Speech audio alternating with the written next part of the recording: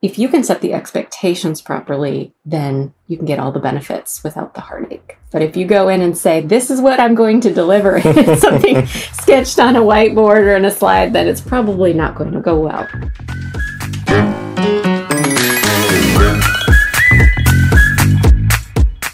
Hi, welcome to Change Out Loud, the podcast where change management intersects with everyday life. I'm Adnan Ali. And I'm Kara Sundar. Today we're talking about experimentation. Sometimes we like to have a lot of control over what we do in our work, but experimentation can unlock a lot of potential that you can't realize any other way. One example is we're doing some experimentation today. Adnan and I have never recorded in the same space before. Can you believe it? My goodness. It's really been fun, but weird. I mean, I'm standing in my bedroom with him and talking into a wall covered with pillows. So we are learning through this process, but, this has been really fun. And if we ever did it again, we'd have some lessons learned to take with us. So if you are thinking about how to introduce experimentation on your next project, we have 3 different types of experimentation we're going to talk about and how you can leverage those for some new ideas. So the first is prototyping.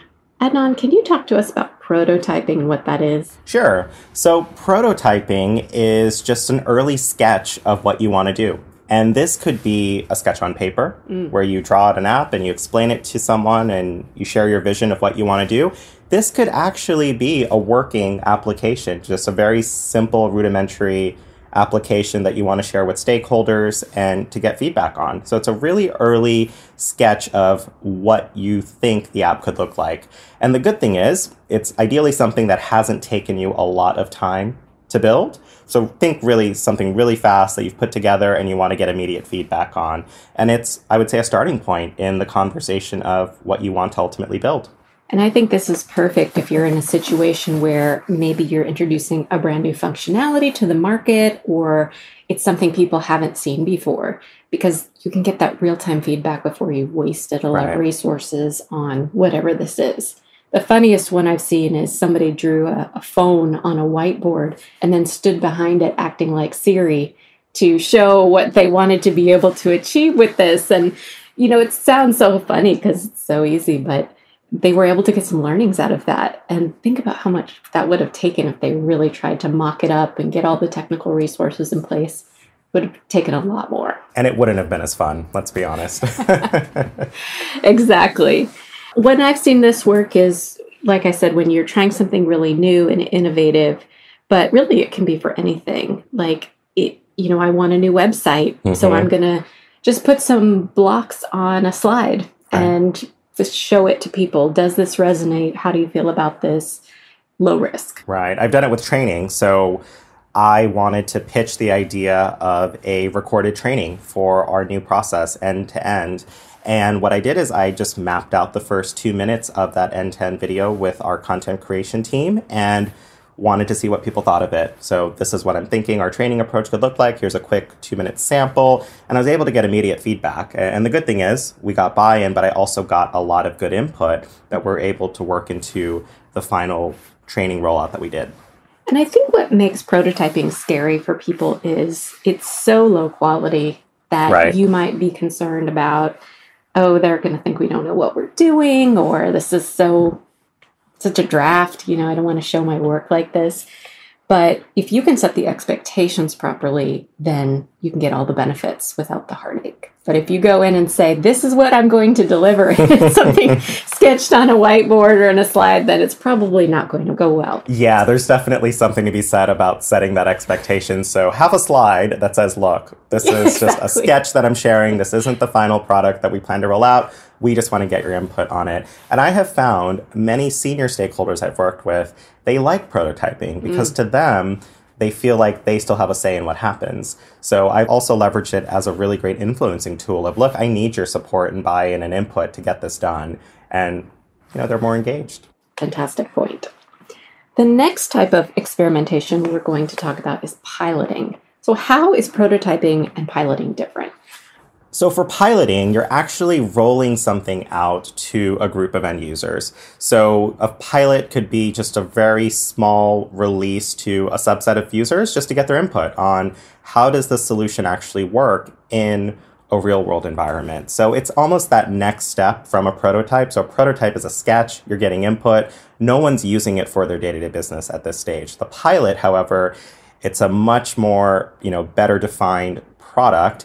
It's likely been UAT tested at this point, so user acceptance tested, and it's at a point where it can be used in day-to-day operations, but from a small group of users and to get their input. So that's the difference. And the great thing about pilots is you get to see real-world usage. So going into these programs, a lot of times we're making assumptions. As much input as we can get, it's still based on the assumption that this is what we think our end user is going to do. And pilots just let us play that out of, is it actually what the end user does? Are there ways that we can make improvement and iterate from there? Yeah, and in this case, the whole thing probably isn't done. Right. So maybe you've customized this portion for this specific business unit, but they can give you really important feedback to start prioritizing the backlog and make sure that the final product that goes out larger is going to be something everybody can use without those bugs. Right. And the interesting thing about pilots that I've seen over the years is it's such an eye-opener for the teams because you always go into it thinking that, this is going to be the key thing that everyone wants to talk about, this specific feature. And it always ends up being, I feel like, something unexpected, which is fine. I mean, that's the whole purpose of a pilot. You're never going to know everything going into a rollout, and the pilot allows you to learn and to take those learnings and adapt your approach. So if you're not doing pilots, highly recommend them. It's a really good way to test out some assumptions, see how the real world usage pans out, and then of course that can then drive your prioritization decisions on what happens next. You can also leverage that pilot group for championing a change. Yes. I've had pilot groups, record little videos of how did you do that thing that you told me about that I didn't even know about? Can you send me a little video so that I can turn that into a training and other people can take advantage of this? So that pilot group, it's really important you choose a group that's going to give you honest feedback, but also isn't going to outright resist the change. You want kind of a friendly, smart group to help you along. And then also, pilots are great to build up that confidence in your change network. Anytime you're going into a change, it's new for everyone, including your change champions. So it allows them an opportunity just to get a small sense of how things are going to go for the full implementation, and allows them to build up their confidence in just supporting their colleagues, but also just to better understand the change themselves. So you mentioned user acceptance testing. We've mentioned that in the podcast before, UAT. What would typically be involved in UAT and when would you do it? Yeah, so UAT, you actually do it prior to go live. So what happens is you have your end users, so the people who will actually use the solution or whatever change you're rolling out, actually run through specific scenarios in their day-to-day working environment. So they would run through these scenarios, or what we call scripts, so test scripts of, I'm going to go and do these activities, and this is what I expect to see as a result. So what they're doing is they're trying to poke holes to make sure that everything works as intended. And if there is a defect in the code or just an issue that hasn't been considered, that we as a program team have an opportunity to find those solutions before the rollout. UAT is really great because, again, it's just that sanity check of, have we considered everything and what we've developed and are rolling out, will it meet the needs of the end users? Now, very important point, UAT is not when your end user should first be engaged. Hopefully you are bringing them on early in the process through change management, guys. This is what we want to do. So engage those individuals early. So by the time they get to UAT, it's not the first time they're seeing it. They're very familiar with what we're seeking to do. It really is just, again, that sanity check, double check everything before you go live to make sure it's in a good place. Yeah, I'm also thinking about UX or user experience. If you've got a layer that you're kind of testing out, it's how long does it take them to find the button that they need to press? If you don't have maybe a quick reference guide right next to them, because at this point you may not. So I've even seen teams where they'll set up one-on-one interviews with important stakeholders they really want to make sure feel comfortable. And they just sit on the call with them and record it, and they time how long it took them to complete each step. And that's super, super helpful when you go into expectation setting with the broader group of, this may take you 5 or 6 minutes to do the first time. That's okay, Right. because you'll figure out where the buttons are, and then it should only take you 30 seconds in the future.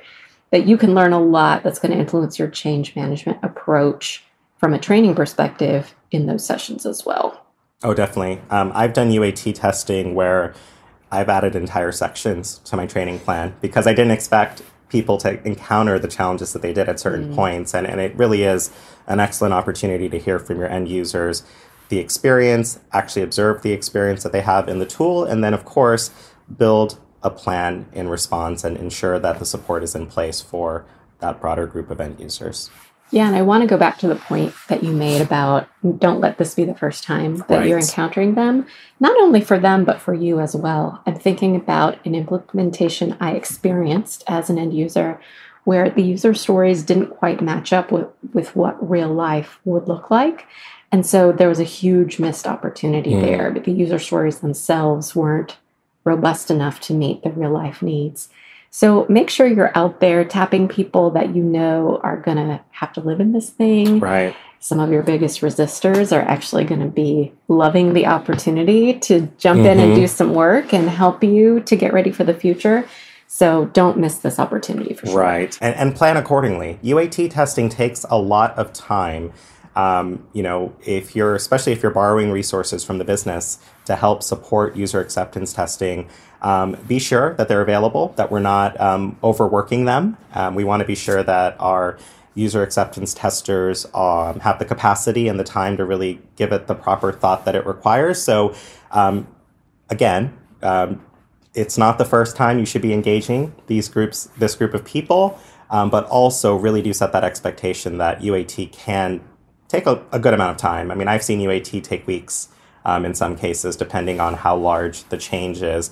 And a lot of times, you go into it and you maybe set aside 1 week, and we all find that that's definitely not enough. So do set aside the time for UAT because it does typically take a lot of time. And then as you make amendments to your tool, as you fix defects, you then have to do additional UAT as well on top of that. So as we're sitting here talking about this, Adnan, I'm thinking, why wouldn't people experiment? This makes perfect sense to us. But my biggest challenge has been building in time to the project plan because our technical teams, they're working on resource calendars too.